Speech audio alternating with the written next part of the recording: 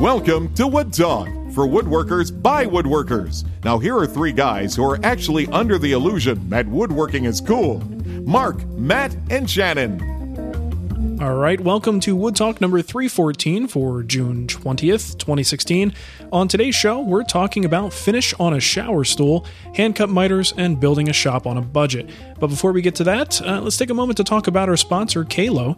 Kalo is the functional wedding ring for your hard-working hands.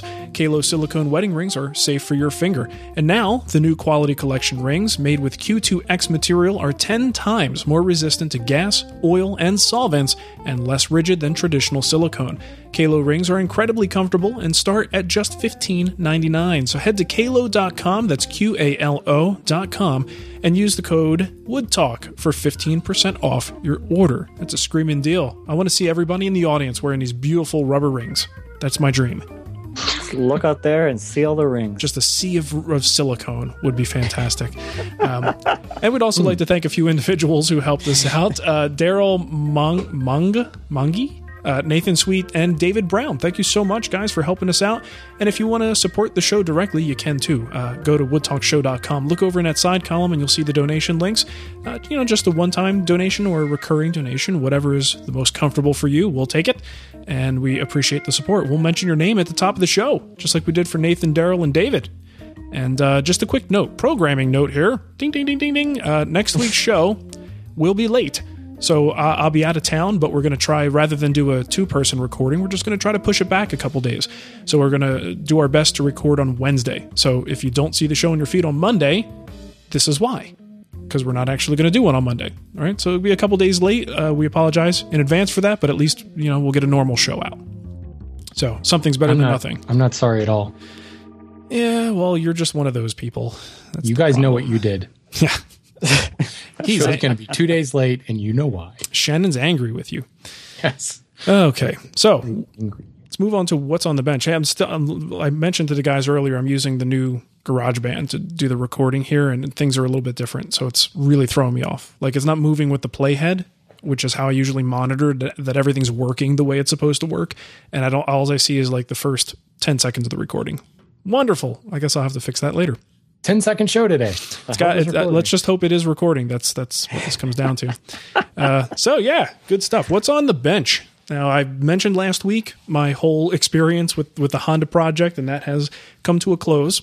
And 4 projects were successfully completed, and it really came down to the wire, not the building of the projects, but getting all the shots that we needed. So after the projects were built, I had to do an introduction, closing remarks, and things like that. And what was that? I dropped the battery. Nicely done.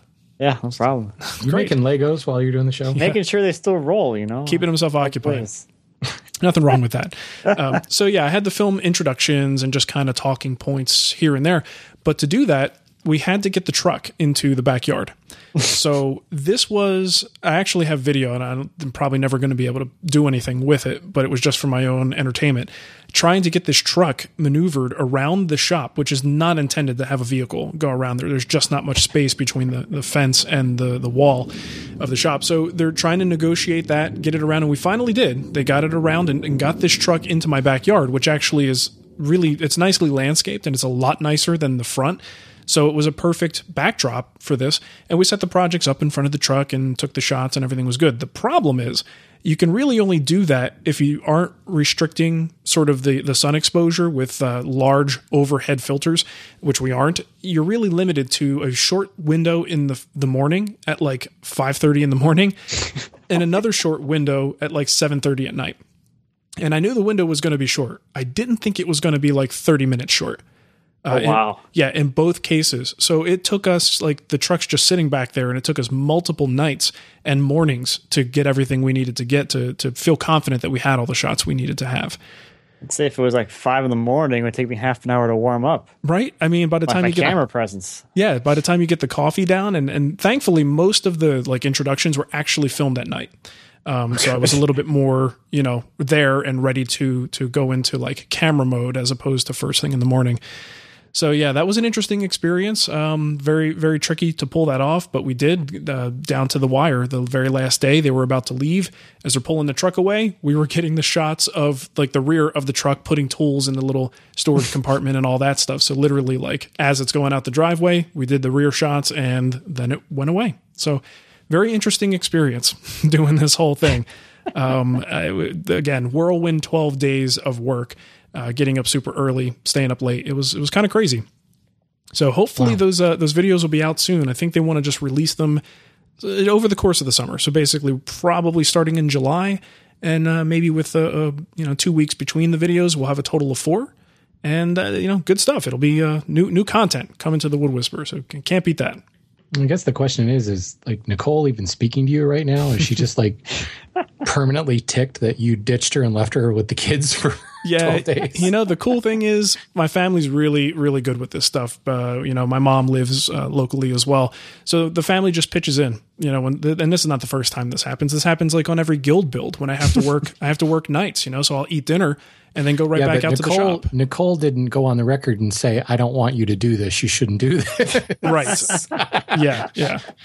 Good point. So she's got that I told you so look on her face the whole time. Yeah, it's we shouldn't say that. But yeah, she was like, I'm not sure that this is the right thing for you to do. And I'm like, let's do it. It sounds fun. But no, honestly, my family is it's super, super, they're supportive of everything that I do. So I'm very lucky in that regard. And the kids are cool with it too. The little girl doesn't complain much, which is nice. Yet. So yeah. So anyway, that's how things went. Matt, what do you got going on? So the biggest thing this week is I got those long pieces of trim made and installed, which was really interesting because I have a 20 by 21 foot shop and the trim boards were 12 feet long. So there is no physical way to have both in-feed and out-feed space for any machine with those boards. So it was very interesting moving things around. Like I moved my bandsaw to the other side of my shop so I could like feed it through the shop and out the garage door. I had the router table, so I was like feeding in the access door, the person door, and then through the shop just enough before it hit the plywood cart. It was very interesting. Wow. I have to say though, I haven't those boards had a lot of stress and tension in them. I haven't experienced that for a long time.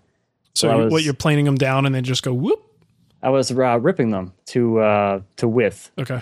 And they were like immediately you see like it was like I was ripping into like four inches, and then the initial boards were like around 6 or something. So I had like a 4-inch piece and a 2-inch piece.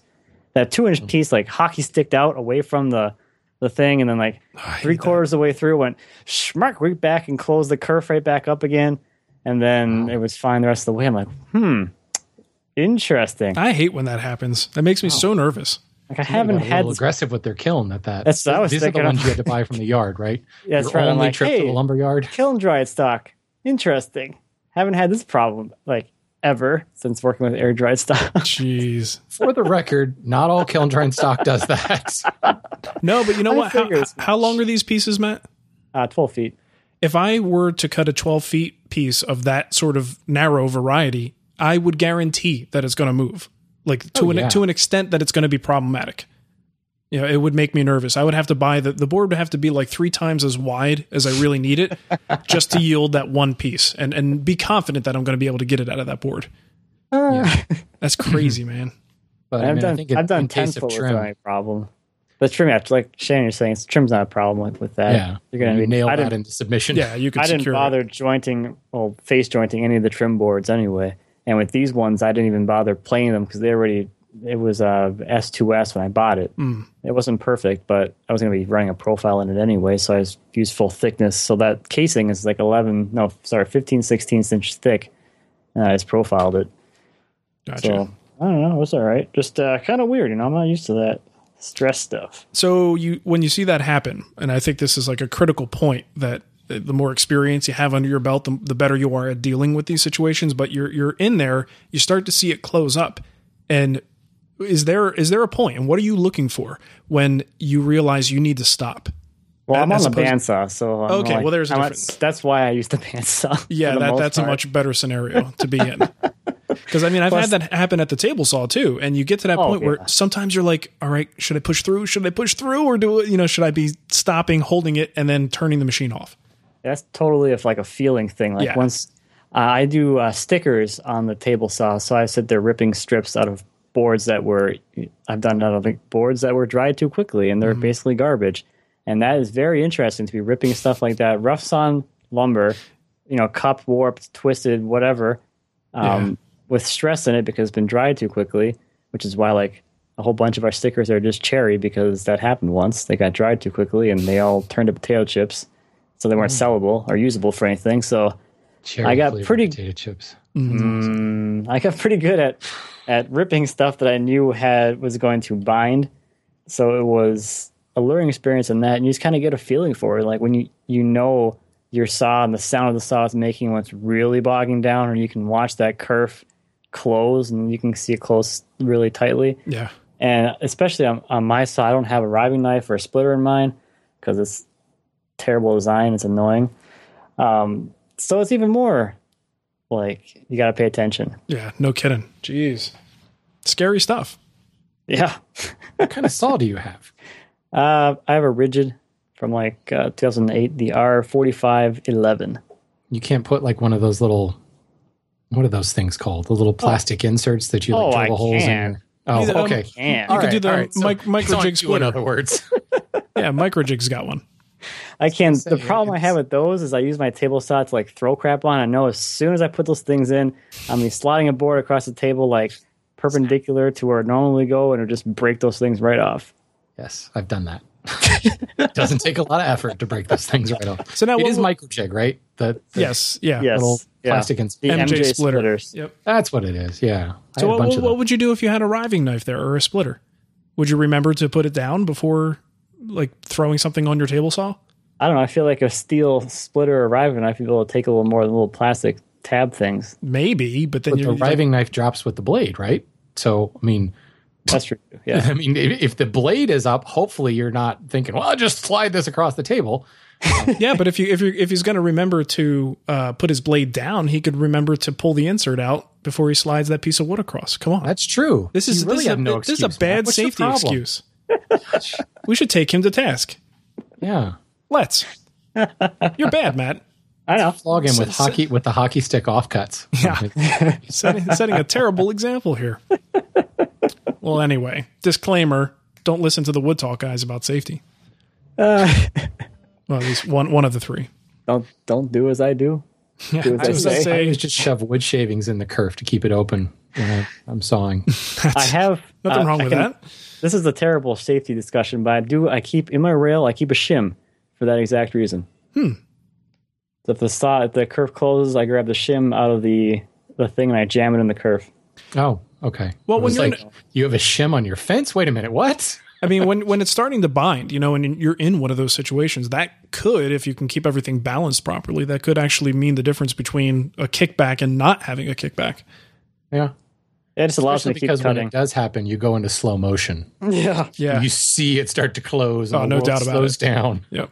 That's also like part of my workflow is that I don't do ripping cuts on the table saw. Right. Like ever. And when I do my ripping cuts on a table saw, it's to trim things to final width. So I'm removing maybe 1/8 of an inch of material or a quarter. So it's this little tiny thin thing anyways, which isn't going to be much of a problem. Yeah. All my rough ripping is always on the bandsaw. I'm doing that more and more. Like there's just nothing appealing about a long rip at the table saw.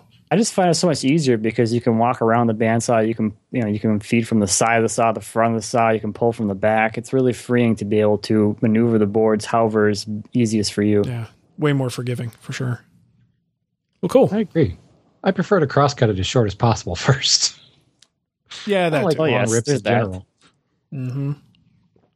So, cutting boards. How's the cutting board situation?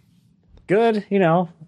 It's just time-consuming. I haven't had that much time to go out there and start getting them sanded up and flattened and all that stuff. Like this time, they're pretty flat and like true, where like the pieces aren't like sticking out past one another. So I'm skipping the router sled thing just because it makes just a giant mess.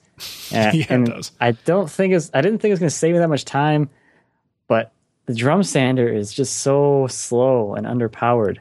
Yeah. Like I need like a 5-horse something. If that drum had a 5-horse motor on it, it would be so much faster. But I'm just like limited to that little tiny was like 1.5, 1.75 drum. As soon as you start feeding it in, the auto feed thing slows the thing down right away.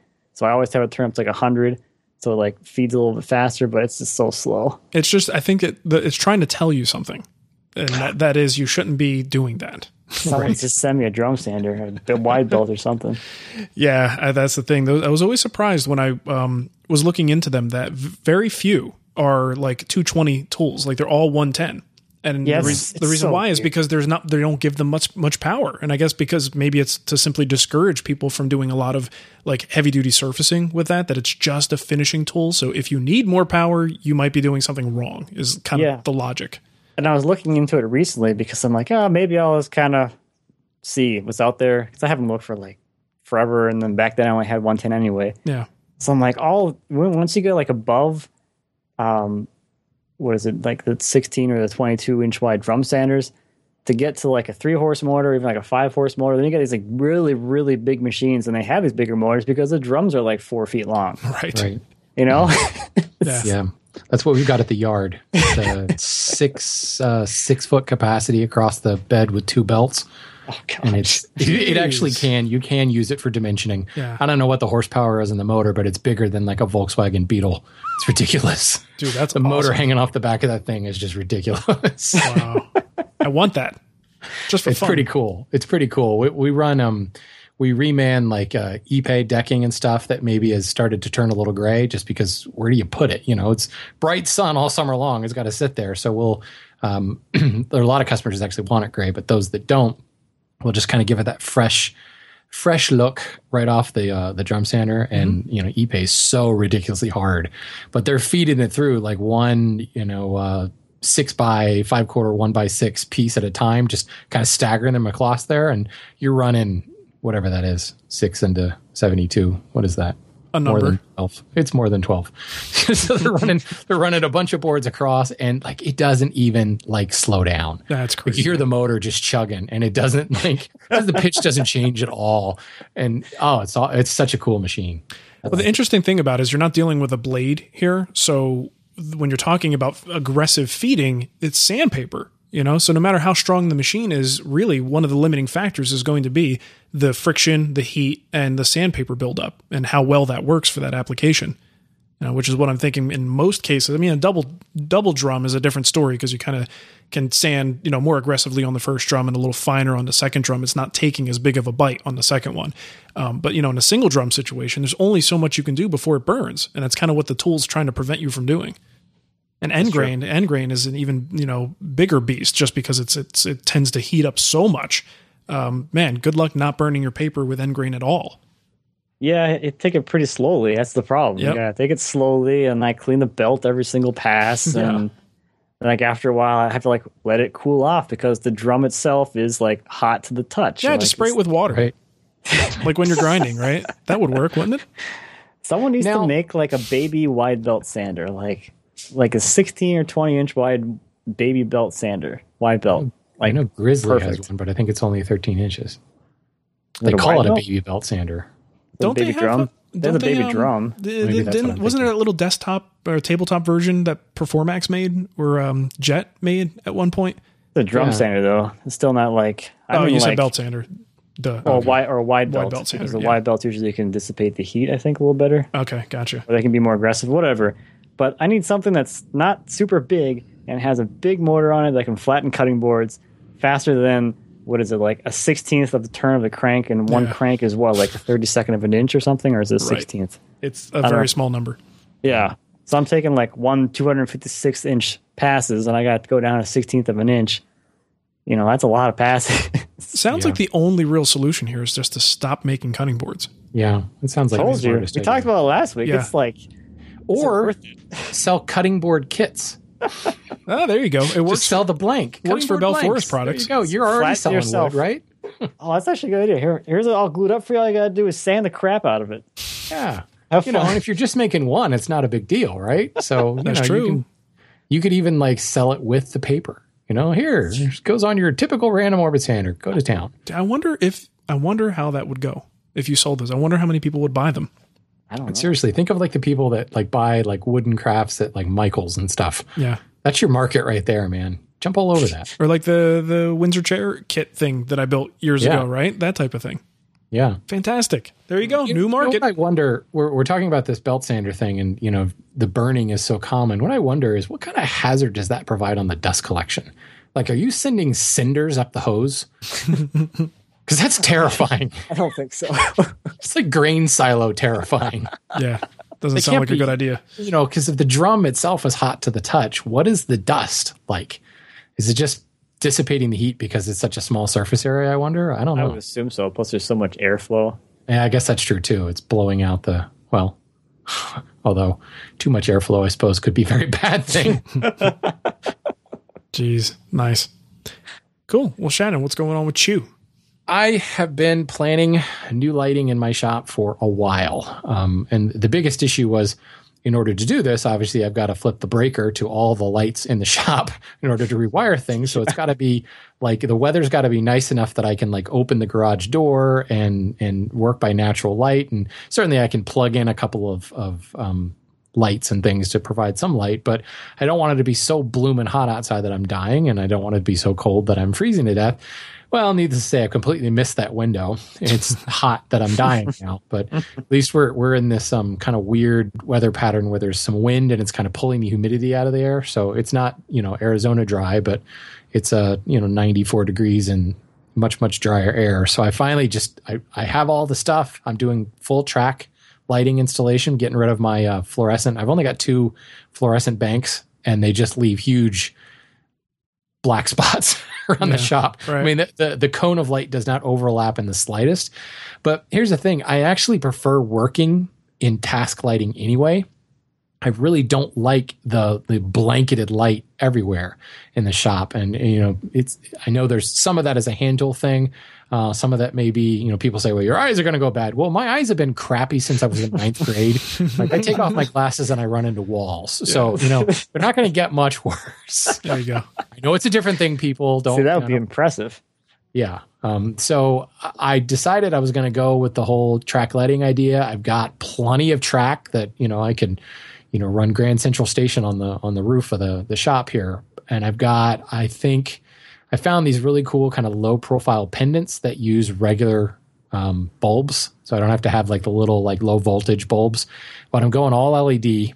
And I've spent a fair amount of money on some of these because I went all Philips smart bulb, Hue bulbs. Nice. So just because my shop is wood shop, but also film studio, so I'm going to like geek out on this, like in the areas where like I do most of my like introductory shots and things like that. I'm going to make sure they're blanketed with the smart bulbs so that I can dial in, various scenes and things. So no more moving light boxes around the shop and getting the light just right. Oh, that'd be nice. The thing that bugs me with the fluorescents now is there are 2 banks and they're on one switch and there's no dimmer. I know I could probably install a dimmer, but like if I'm at the back of the shop, the bench is directly under the bank of fluorescents and the ceiling's only about 7.5 feet tall and I'm 6'4".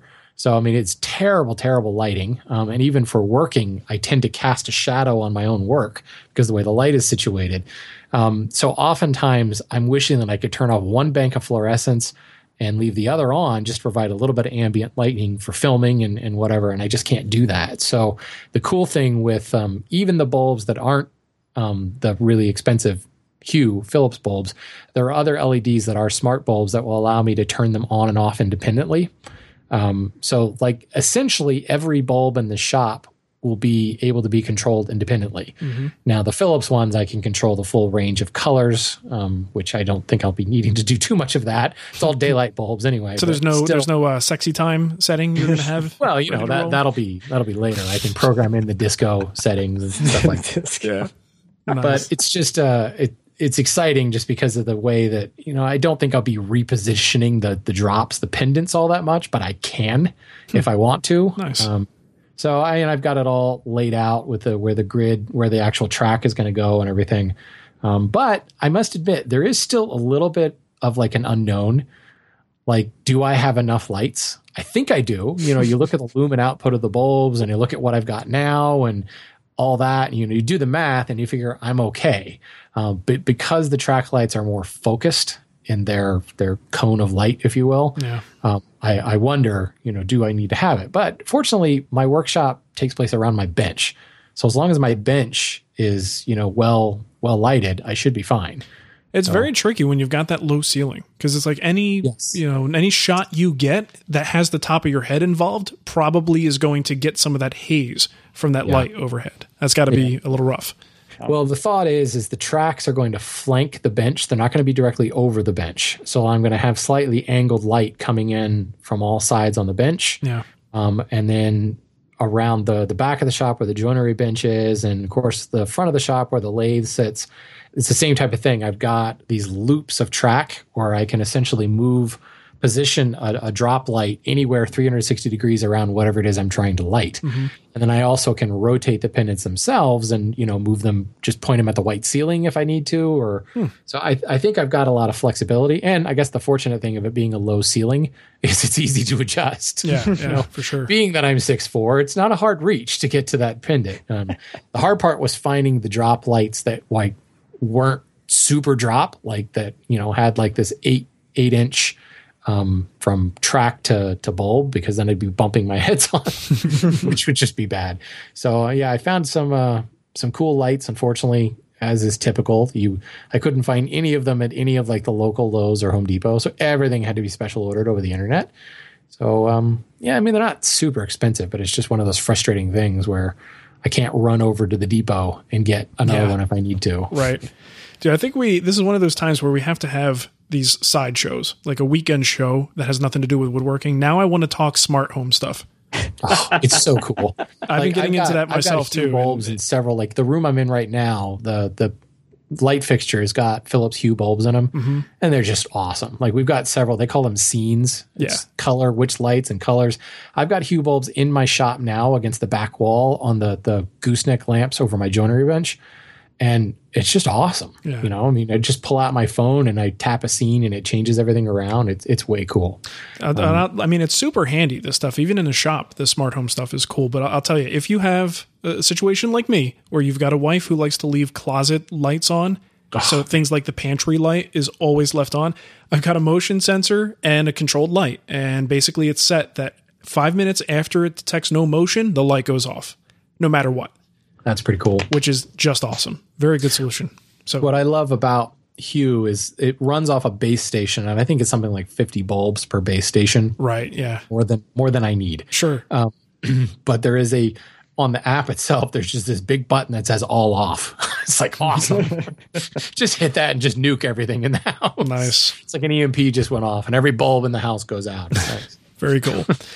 All right, good stuff. Well, let's get into what's new. Got a couple things to share with you today. We've got one from Jonathan. He says, we talk about green and green homes, but how about this? Different styles that I've seen or contemplated before. And this is a Frank Lloyd Wright home that is on sale for the first time ever, so says the article. You want to check it out. I mean, Frank Lloyd Wright is cool. Just in general, I have great respect for the designability and the style and the things that, his work has done for other designers. I do not like this house. It's like the 70s nightmare. You could look at the individual things and the details and really geek out on it and appreciate it from a furniture maker or designer perspective. But overall, from simply a homeowner stylistic perspective, this is a tough one to swallow. I don't know. Maybe it's just me. Even the style, I think Frank Lloyd Wright you start to get into the prairie style. It's very stern. The chairs, Frank Lloyd Wright chairs generally, they just can't be comfortable. I've never personally sat in one, but you do get some really cool, he certainly gets a lot more, I guess what I would call architectural, in his detailing and everything, but I don't know. The style itself is pushing it for me. So I'm already batting at a disadvantage when I see a Wright installation or home. Yeah. Well, you know what? I bet you this is, I talk about, he mentions it in the email that was sent to us, green and green. That's a very divisive style. There are people who look at that and go, no way. I do not like it. I can respect it, but I don't like it. And so, I could totally get it. But this, for me, my personal tastes, no thanks. But as a woodworker, I would love to see the place and look at the details. Sure. Yeah. Anytime you've got that much wood floating around, we're into it. So, hey, Matt, with all that cutting board money you're making, you might be able to put a bid in on this thing, man. Get yourself an original Frank Lloyd Wright. I gotta reinvest the cutting board money. I gotta. That's gonna be cut the these new logs. It's the new catchphrase: cutting board money. Cutting board money. Money, yeah. Go He's swim in it. Patrick Stewart money, yo. Let's see. All So right. hold on a second. I'm looking at the last line, and it's on the market for only $1 million. It's basically $1.5 million. Really? That actually seems pretty low for a Frank Lloyd Wright house. It does, doesn't it? Where is it? Is it small? That's the question. No, it's ugly, Matt. That's the problem. Yeah, it's ugly. Yeah, but it's got his name on it. I mean, that's usually enough to. It doesn't drive it matter up. if it's ugly. I should read the whole article, but I'm sure. Oh, it's in Minnesota. Oh, really? I can go see it. Well, there you go. Where is it? It's the Oldfield House in Minnesota. Went on the market. It's very vague. That's a whole state. Well, I don't know. What? It looks small. Minnesota's a state. When did that happen? It looks small in the When did we let pictures. that happen? Yeah, I don't know. You'll have to go search for it. You'll find it. I'm gonna see if it's around here. I'll do a video there. Just go ask your neighbor where it is. my neighbor. Yeah, they'll tell you. Does I know everybody? No, it's a small state. It's like what we said with Canada. Like all Canadians know each other. That's the most thing. All Minnesota was part of Canada. Are you Minnesotans? Is that how you say that? Yeah, I believe so. All Minnesotans know each other. That's There's how a I longer feel. O in that. Ooh, so da. All right, what's next? All right, let's move on. How about that? Let's do it. Jeff sent us a link to a YouTube video, and he said, wooden Jeep is new. That's what's new. So I like it. This is exactly as it says. It is a wooden Jeep. It looks like an old Willys style, like MASH Army Jeep, Korean War era. It's all wood, except for obviously the tires, but Right. It's pretty cool. I'd drive that. I'd be all over that. Full-size vehicles made out of wood just never gets old. No, it really doesn't. That's Especially awesome. if they're well done like this one. This guy did a really good job of it. Sweet. Wow. So to go back one topic, this is literally 5 minutes from my house. All right, there is your mission. We're gonna have Matt live in the field. I'm gonna go do a drive by this place here. There you go. Maybe we'll go for a little drive by. check it out. Ice Do a cream little- and stalk this guy's house. I'm sure someone lives here. It might be an open house, Yeah, wait for him to do the open house and More research. I guess Steven's open house. Yeah, but they always bake cookies at open houses. Ooh, cookies and Yeah. Frank Lloyd Wright. That sounds like a way to spend your day. you might want to clean up a little, Matt, before you go in. They won't take you seriously. Yeah. It's not gonna smell like chainsaws, gasoline, and oil. It should be good. Oh, okay. Now I think it's back to me now. Okay. Yup. Yep. Okay. So did you guys click on that and pop it open? Skip to the end so you can kind of get an idea of what this thing looks like, because it's pretty hard to describe if you haven't seen it. So definitely check out the show notes and watch the video, or at least I think maybe put a picture in there or whatever in the show notes. But this is like one of those things you see being made and you're like, I should stop being a woodworker. Or I should. I suck. Yes. I mean, like when you first see it, you're like, oh my God, this is one of those things. Like, how do you even come up with this design and how do you execute it is like one thing. And I guess like by the time you're done watching it, the process come together, like, I guess I could make that if I had enough time or enough, motivation. So basically what this is you basically have a square, which has, it's a wall cabinet. So the outside frame is square, but it's like curved out on all sides. So none of the corners are square and all the sides are curved. And inside of that box is like a football-shaped frame. So the football comes to points, and those points intersect those curved top and bottoms on that outside, square frame thing. And then the doors inside that football thing, there's double doors, and it has hammered copper panels that are, I guess they're like bold, kind of like a bowl shape, actual hammered, and it's just ridiculous. So definitely check out that video. Maybe get some inspiration and not too much disappointment in your own craftsmanship. Reminds me of Lord of the Rings. I was just about to say it's something that should be in Bilbo's house. I was thinking the evil eye. It's got an eye of Sauron. Sauron. Yeah, got a little bit of that going on. Yeah, definitely Tolkien-esque, if you will. Yeah. The question is, do those hammered copper panels carry a tune? Can you do like a little Jamaican steel drum music? Because that would be cool. I wouldn't hit him to find out while the guy's around. You might get upset. Yeah. Copper probably doesn't carry a very good tune either. It's a bit soft. It is cool looking, though. That is some impressive work. All right, let's get to our kickback here. We've got a couple of things. First one is a voicemail kickback from Robert DeVries, our old buddy, Matt's old buddy. Why my projects never go fast? I'm not that talented. I usually do only one of any particular piece. I don't stick to plans if there are any at all. I tend to design on the fly. Tooling setup. I try to add a new technique with each project to grow my experience. The journey is as much fun as the end product, or more so.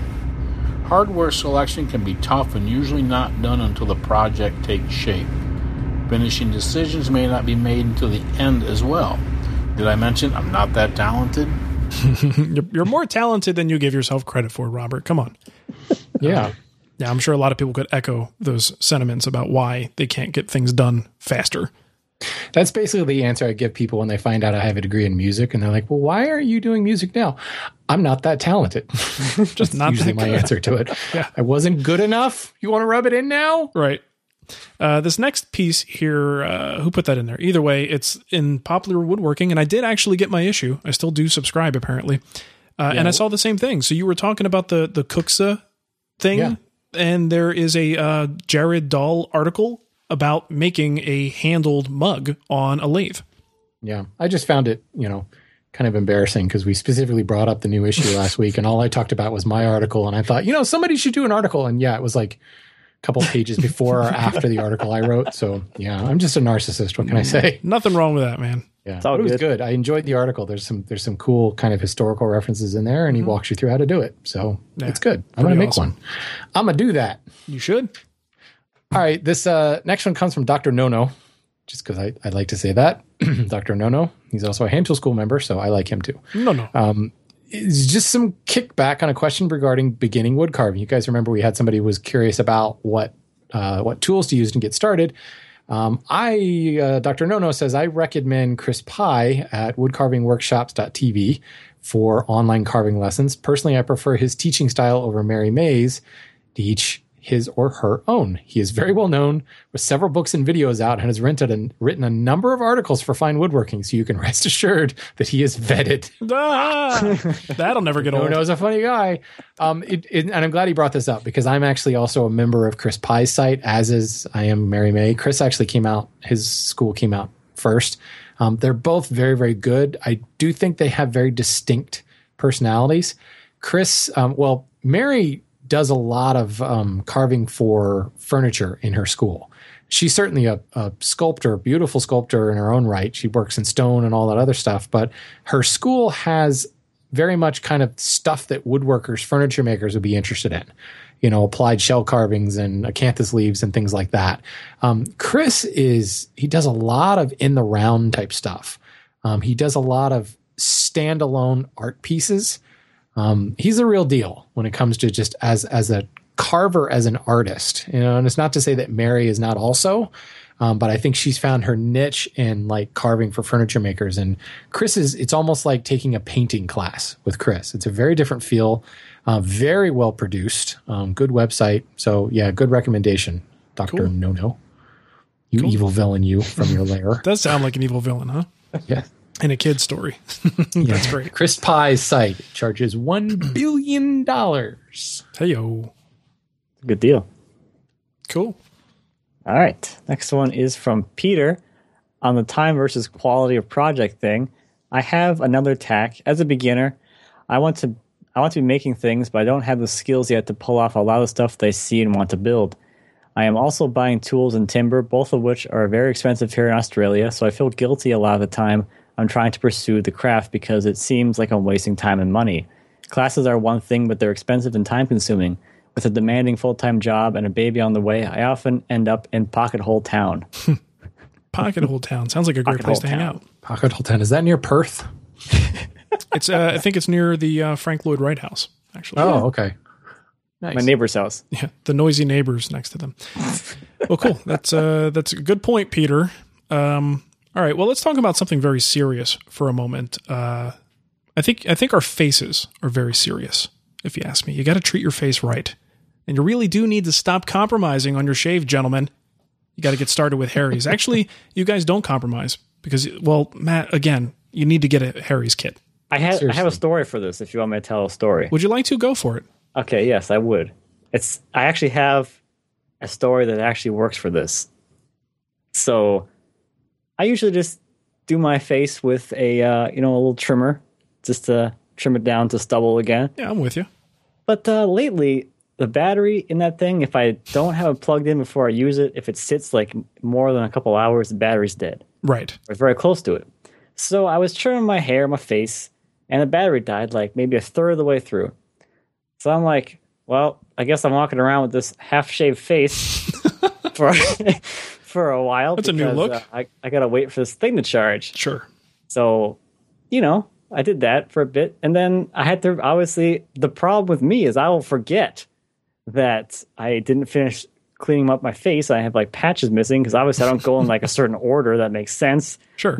Cheek here, a little bit of neck there, maybe like a chin stroke there, and then it dies. So my problem is like I've gone out in public before like this because I was waiting for my thing to charge. If I had an actual razor, even if it's a backup or whatever, I could take care of that right there in that moment, and there'd be no chance of me going out and embarrassing myself or just getting more people just look at me. Because normally people don't look at me, but when I have my face looking like that, oh man, all the heads just turn, and it's just so good. You want to be looked at for the right reasons, generally speaking. Well, that's good, man. I mean, razors, regular razors, don't take batteries. They don't lose charge. It's a very good point. Well, I'll tell you what, you do need to stop compromising, Matt. And you need to get started with Harry's. For far too long, you've either paid too much for a good shave, and I'm not talking about Matt specifically, talking about everybody now, or you've settled for a low-priced, low-quality razor. Harry's offers something you've never had before, a great shave at a fair price. Harry's makes its own high-quality razors and cuts out the middleman by shipping directly to your door for half the price of the leading brand. Good shave, good price. It's simple. Get the best of both worlds with Harry's. Anytime that I need a perfectly clean shave, which is easier said than done because I have Italian horse hair on my face. I like to bust out my horse butt hair. I like to bust out my Harry's razor and I go to town.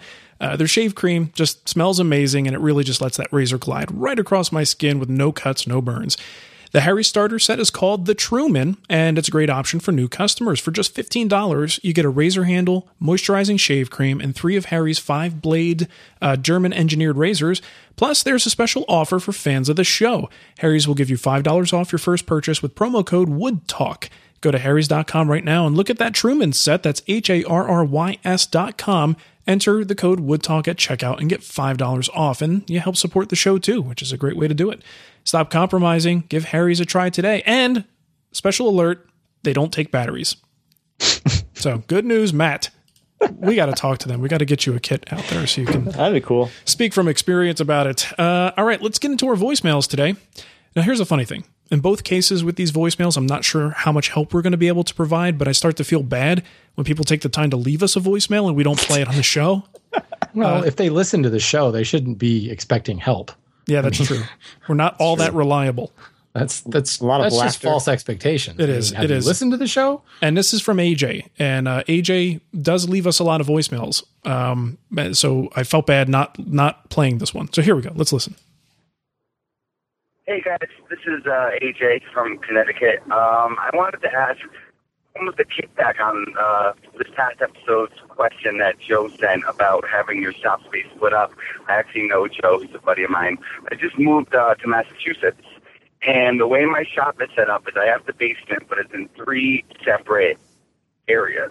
One's a completely separate room, and the other, which is smaller, and then the other one is a bigger room that's split into 2 kind of quadrants with like a wall going halfway through. Looking for advice, best way to set it up.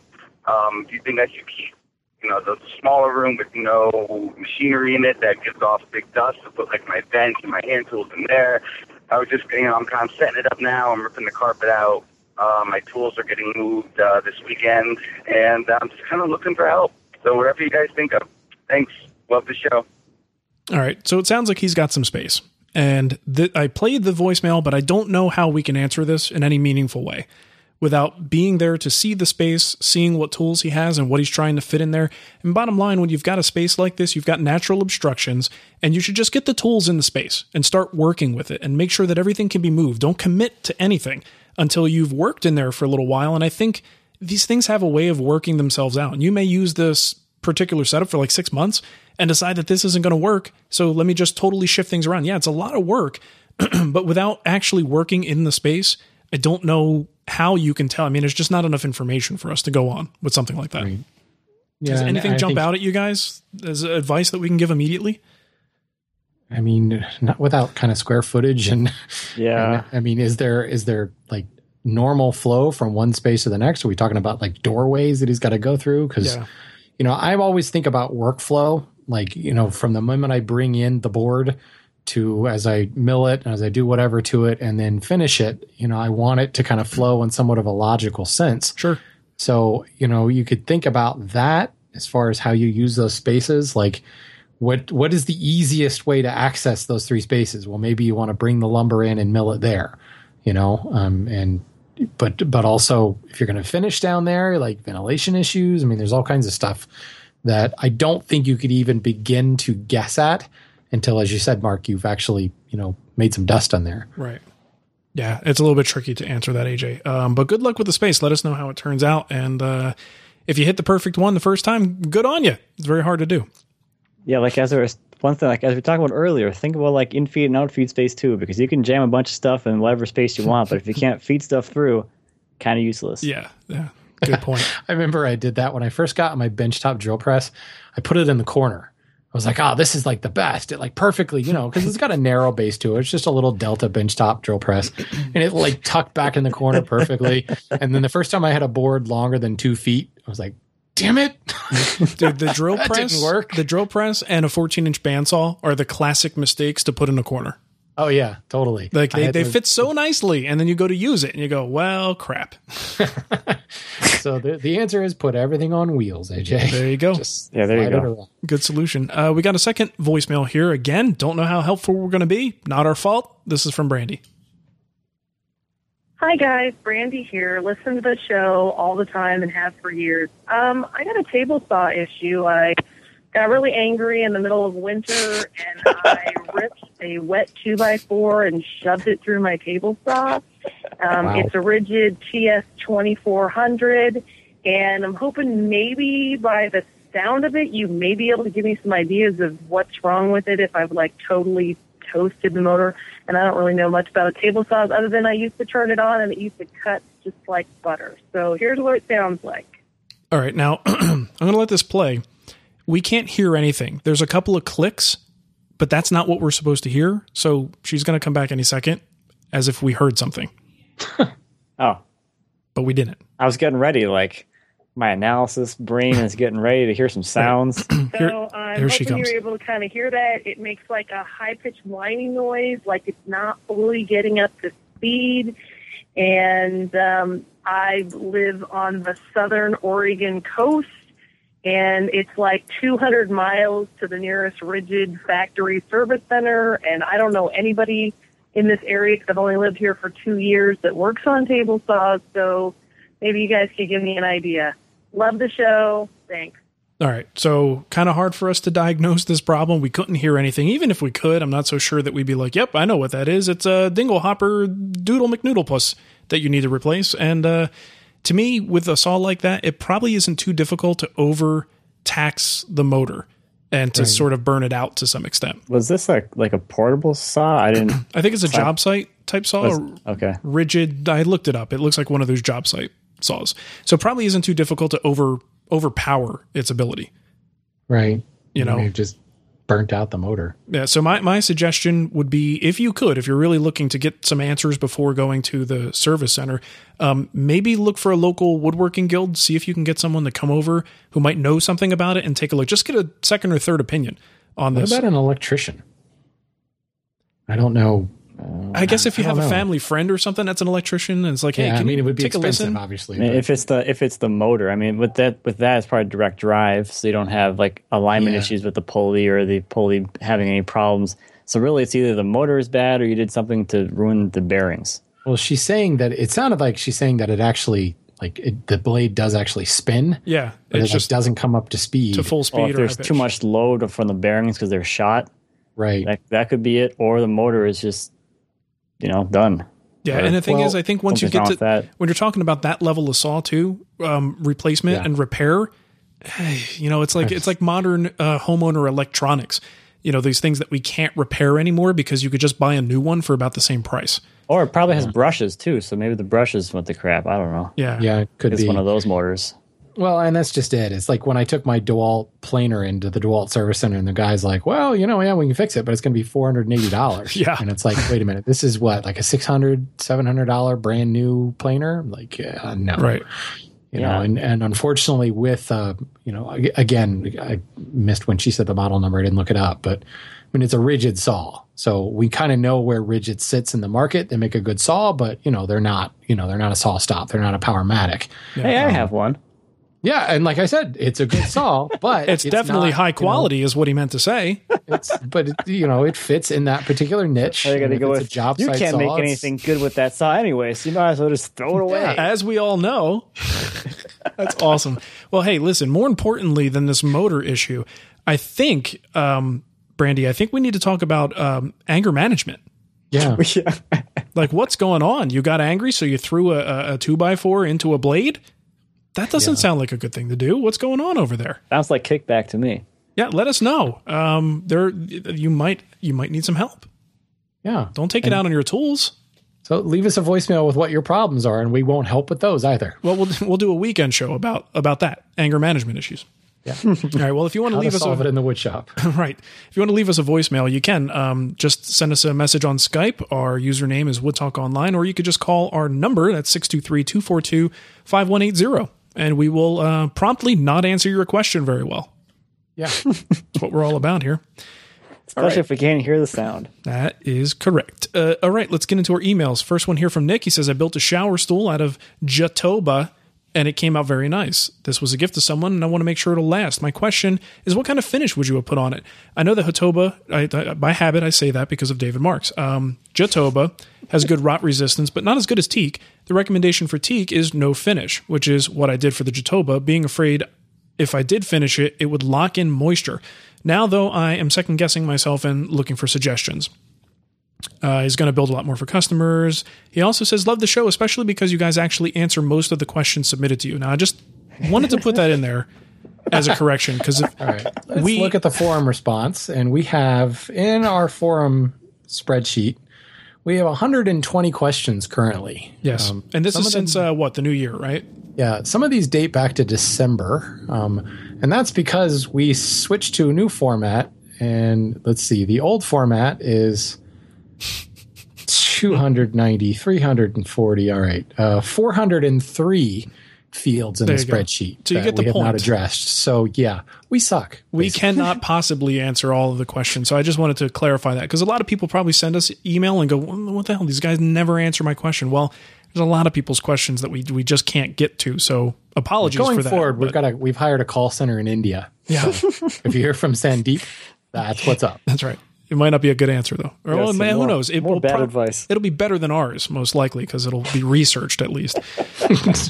So, let me see. I could feel free to jump in, guys, if you have any other suggestions. But I actually have a shower bench that I did something to. Like it's what is it? Zebra wood. Zebra wood, wasn't it? Yeah, and I only put it in the bench because we had nothing else to do with it, and I built a new version of the bench, which is the one that was just finished with some wipe on poly, and my wife uses it at her little makeup thing in the bathroom, and it sits under the cabinet, and it's very nice, looks good there. So the other one was available, and Nicole says, well, I would like something to be able to put my foot up on to shave my legs or whatever. Actually, it's for me. I like to shave my legs too with Harry's razors. It's very messy though, clogs up very quickly. Oh. So this little bench is in the shower, and I figured, you know what? I built that a long time ago. There's really no love lost if that thing just somehow gets destroyed, but let me give it its best chances for survival. So I took it into the shop. I layered as per the instructions. A lot of times I don't use as much Epiphanes as they tell me to use, but this time I did. and layered it on. There's like 6 or 7 layers of this stuff on there. And it's super interesting. I look at it every time I take a shower and it's still holding up great. And this thing is in there and gets wet every single day, and many times, multiple times a day, just with warm shower water and soap. So what winds up happening is it does swell a little bit here and there. I could see the joints swelling up. And then the next day when I get in, after it's had like a 24-hour break, it has sunken back down. So it's really interesting to see. But all that said, the finish looks fine. It looks great. It's holding up really, really well. So I would honestly say, like, don't worry about locking moisture in.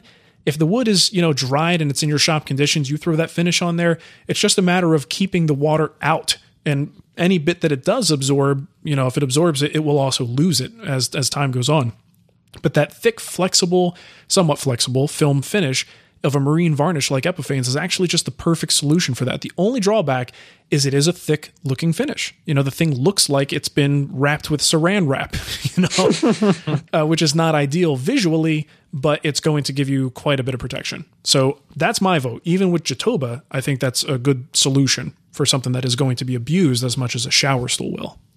Yeah, I don't think the species really matters. I mean, certainly teak is, the gold standard, but even on sailboats, they use like Epiphanes marine varnish over teak, when you leave it naked like that, teak is not the best example because teak is so oily that it does kind of have the color and everything you get when you apply finish. But, Jatoba, not so much, it's not super, super attractive until you put the finish on. So I wouldn't leave it naked like that. I would definitely apply a finish. Well, and the way I look at it is I'd rather that finish fail before something fails in the wood. Yeah. Because I can do something about that top skin and replace it if needed. But if the wood starts to check and crack and there's all kinds of problems, well, that's a little harder to fix later on. So especially if you're giving it or selling it, I would say give it that protection that it needs, and hopefully that'll work out for you. All right, next up. I always use protection on the shower stools. Word up. All right, this comes from Dave. Never know where he says, I'm curious, what is your preferred method to making accurate hand-cut miters? The obvious solution, I think, is a 45-degree shooting board, but that just pushes the problem out further. How can you make an accurate 45-degree shooting board? The other method I've seen actually on the table saw, but suspect you could adapt it to a shooting board, is to give up on 45 degrees and get a right angle triangle for 90 degrees and cut the miters on either side. The theory being that the minor differences will cancel each other out, provided you don't mess up the order of the joints. All right, so the question here is, how do we make an accurate 45-degree cut? And, in the hand world, with practice, you can be pretty dang spot on with a saw. It all comes down to layout. Laying out an accurate 45-degree line and actually sawing to that line. But if you're an absolute hack with a saw, that's a different issue. But it still comes down to good layout. If you lay it out, you knife in your lines, do something that gives you positive registration. That's why I like to use a knife, because I'm severing the fibers. It's going to be a cleaner cut, but it also gives me something that I can work to or put a chisel in. And you saw your miter and maybe purposely leave it a little bit away from the line. Then you can use a plane or use a chisel or whatever to actually work right down to that line. And one of the beautiful things of doing this by hand is, if you don't even trust your hand planing skills, well, you can dial back your hand plane to take, the smidgen of the dust on the wing of a gnat's thickness of shaving and really just sneak up on that. And when you've used a knife to lay on that miter and you've laid the miter all the way around the board, you're going to see when you get down to that line, you're going to get the wood, it's going to kind of flake away. You'll see the very edge of the wood is burnished by the knife cut itself. And you can just work right to that. And then, surprise, surprise, you have a 45-degree miter just by working down to that line. Now, if that sounds like a heck of a lot of work and very time-consuming, well, it can be. It doesn't have to be, but it can be.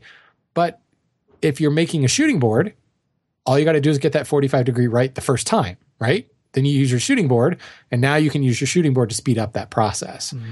So I made a bench hook a long, long time ago. And I decided to go ahead and cut kerfs in the fence of the bench hook. Cut a 90-degree kerf, and I cut 2 45-degree kerfs. I never use them anymore. But invariably, I get comments on my blog or on YouTube going, well, how'd you make the 45-degree cut? How'd you sure that was right? And it was like, well, I used a knife and laid it out and sawed to the line. And, I mean, that's how it comes down. That's what it is, and if you saw a little away from the line, then you true it up. It's the same process you would go through to like thickness a board by hand. You knife everything down and you plane down to the line. You'd be surprised how incredibly accurate you can be doing it that way. And then create your shooting board from there and you're good to go. I get the principle of the use a right triangle and then you just split that. Certainly if you're making frames and things where you really need all four corners to come together, that can be another little shortcut. But the biggest message that I want to convey here is just don't be afraid of just working to the line. If your layout is solid and you use a knife, you'd be surprised how easy it can be to nail that line. True that. Yo. That's a good skill to have all around. You've talked about that many times before. If you can saw to a line, so similar thing. You have that cut line. If you can chisel to it or plane to it, it's there when it's there. You know? And, I harp on this just because I feel that it's kind of a liberating thing. It's one of the things that I love about hand tools is I do not care how wide the board is, how thick the board is, how big that miter has to be. There's no such thing as capacity limits with hand tools.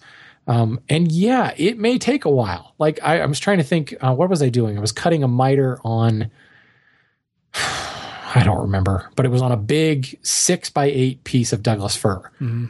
There is no way. Well, I suppose there's plenty of chop saws now with sliding chop saws and stuff, but to cut that miter would have been impossible. It's not going to fit on my shooting board. So I just had to lay it out and saw to it. And, I purposely sawed a little away from the line because I was dealing with such a, you trace the 45-degree miter across an 8-inch board. That's a long line to track, across 6 inches, 5.5 because it was S4S fir. That depth and that length, that's really hard to get that and get it right in the plane. And if you're like right on the line somewhere else, you might risk throwing everything off and your piece ends up short. So I purposely sawed away from the line and just grabbed my jack plane and worked right down to the line. Being able to work to that line is like the heart of all hand tool woodworking. It's just that simple, people. Really. Mm-hmm. True dat. Soapbox, stepping down, walking away. Make some lines. Yeah. Do some in lines. The sand. I mean, saw some lines. Good stuff. You good?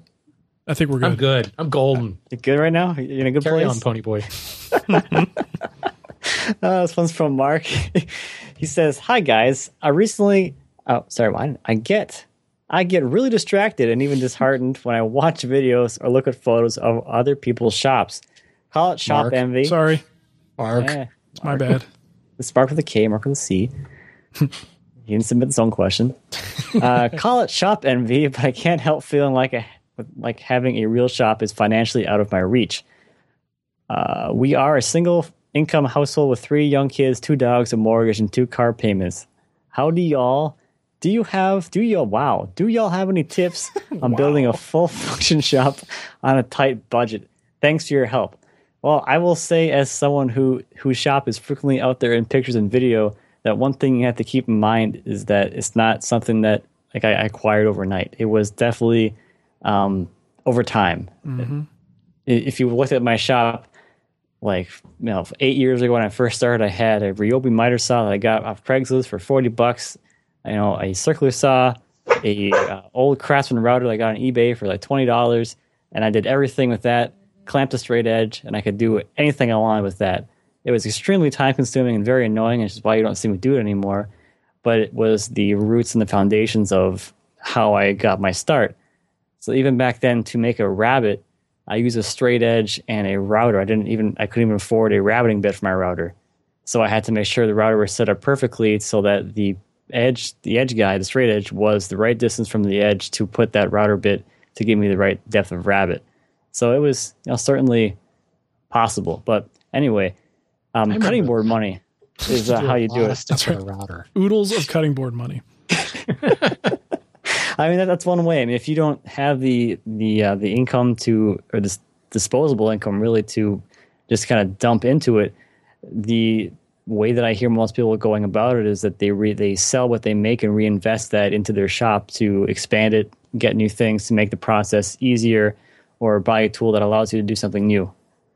Yeah. And I mean, really, we're talking about the used market here. You know, there's lots of tools being sold. You can actually get good, you know, big tools for cheap because people need to dump them off and get rid of them, and just keep your eye out because you might find that one lucky find, like somebody's, you know, liquidating an entire shop's worth of tools, and you could pick up some great stuff.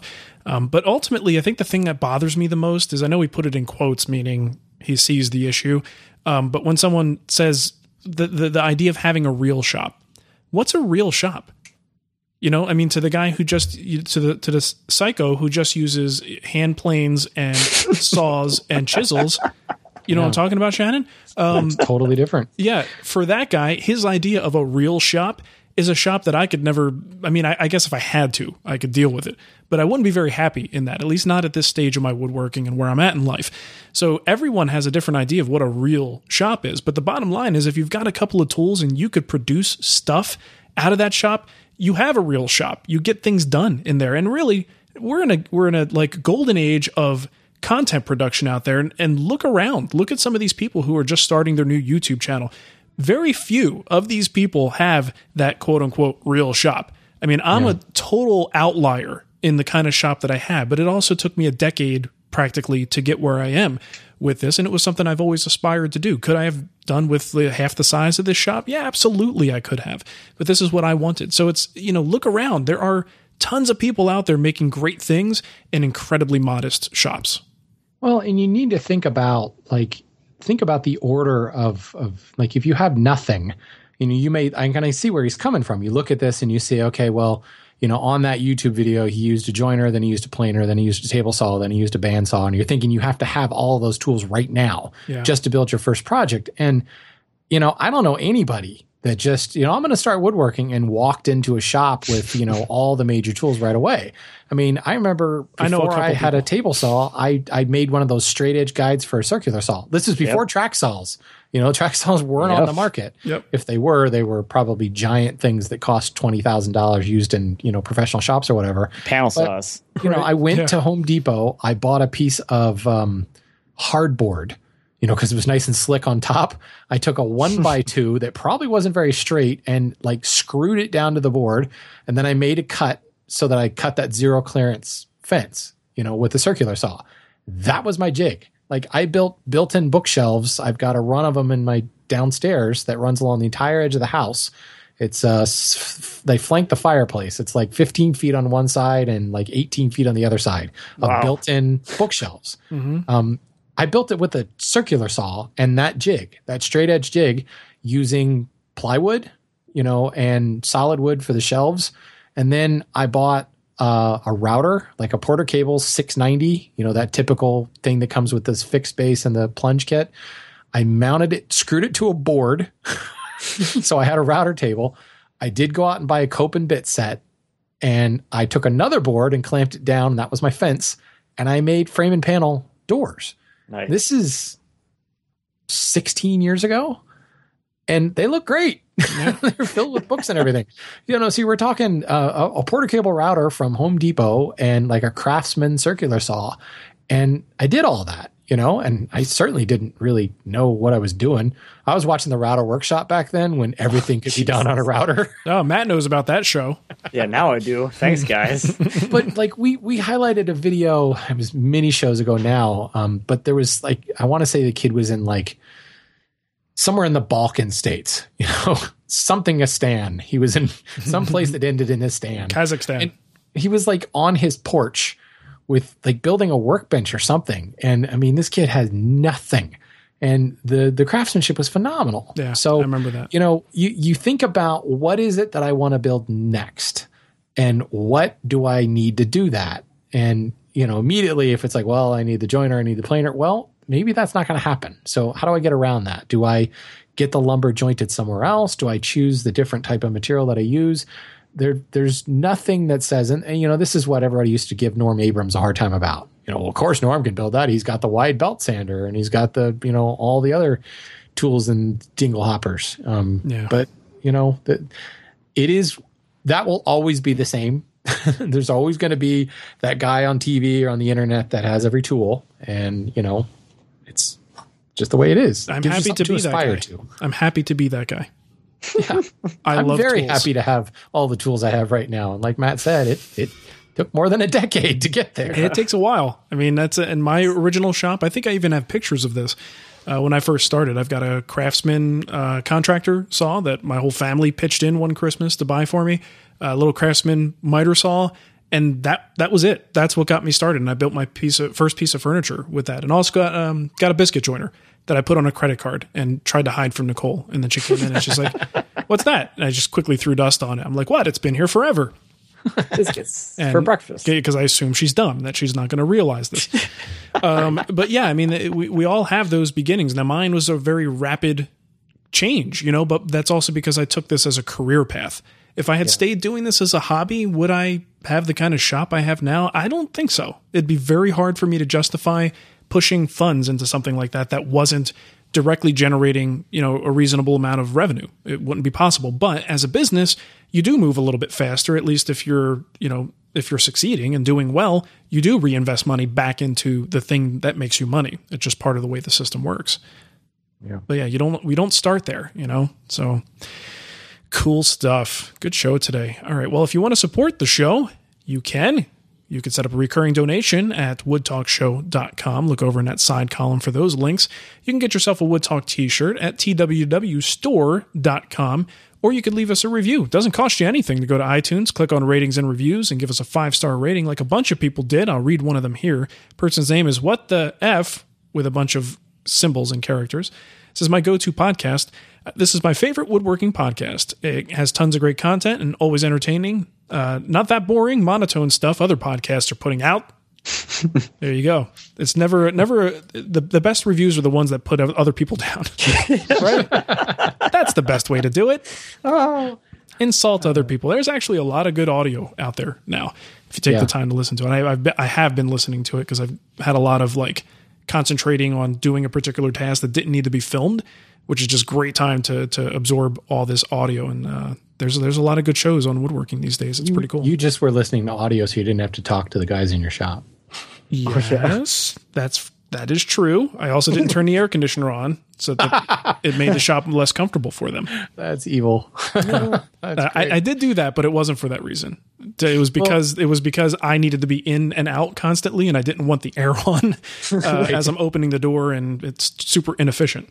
Yeah, there goes the profit for that project right there. Yeah. Just out the door in the Arizona summer. Yeah, exactly. Well, speaking of comfortable, I got to say, my Wood Talk t-shirt is one of the most comfortable shirts I own. It is well washed, worn at this point. It hasn't shrunk up to the point where, I look like Tommy Mac in it. Sorry, Tommy. I mean, Tommy looks like it because he's got the muscles to show off. I don't. Yeah, there are two ways to get that look.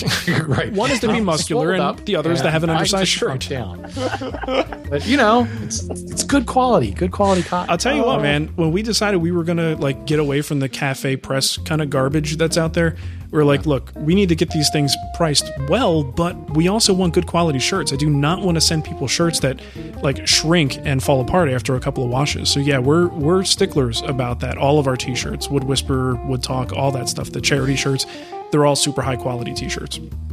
So yeah, you're going to get what you pay for there. Faux show. You look sexy when you wear it too.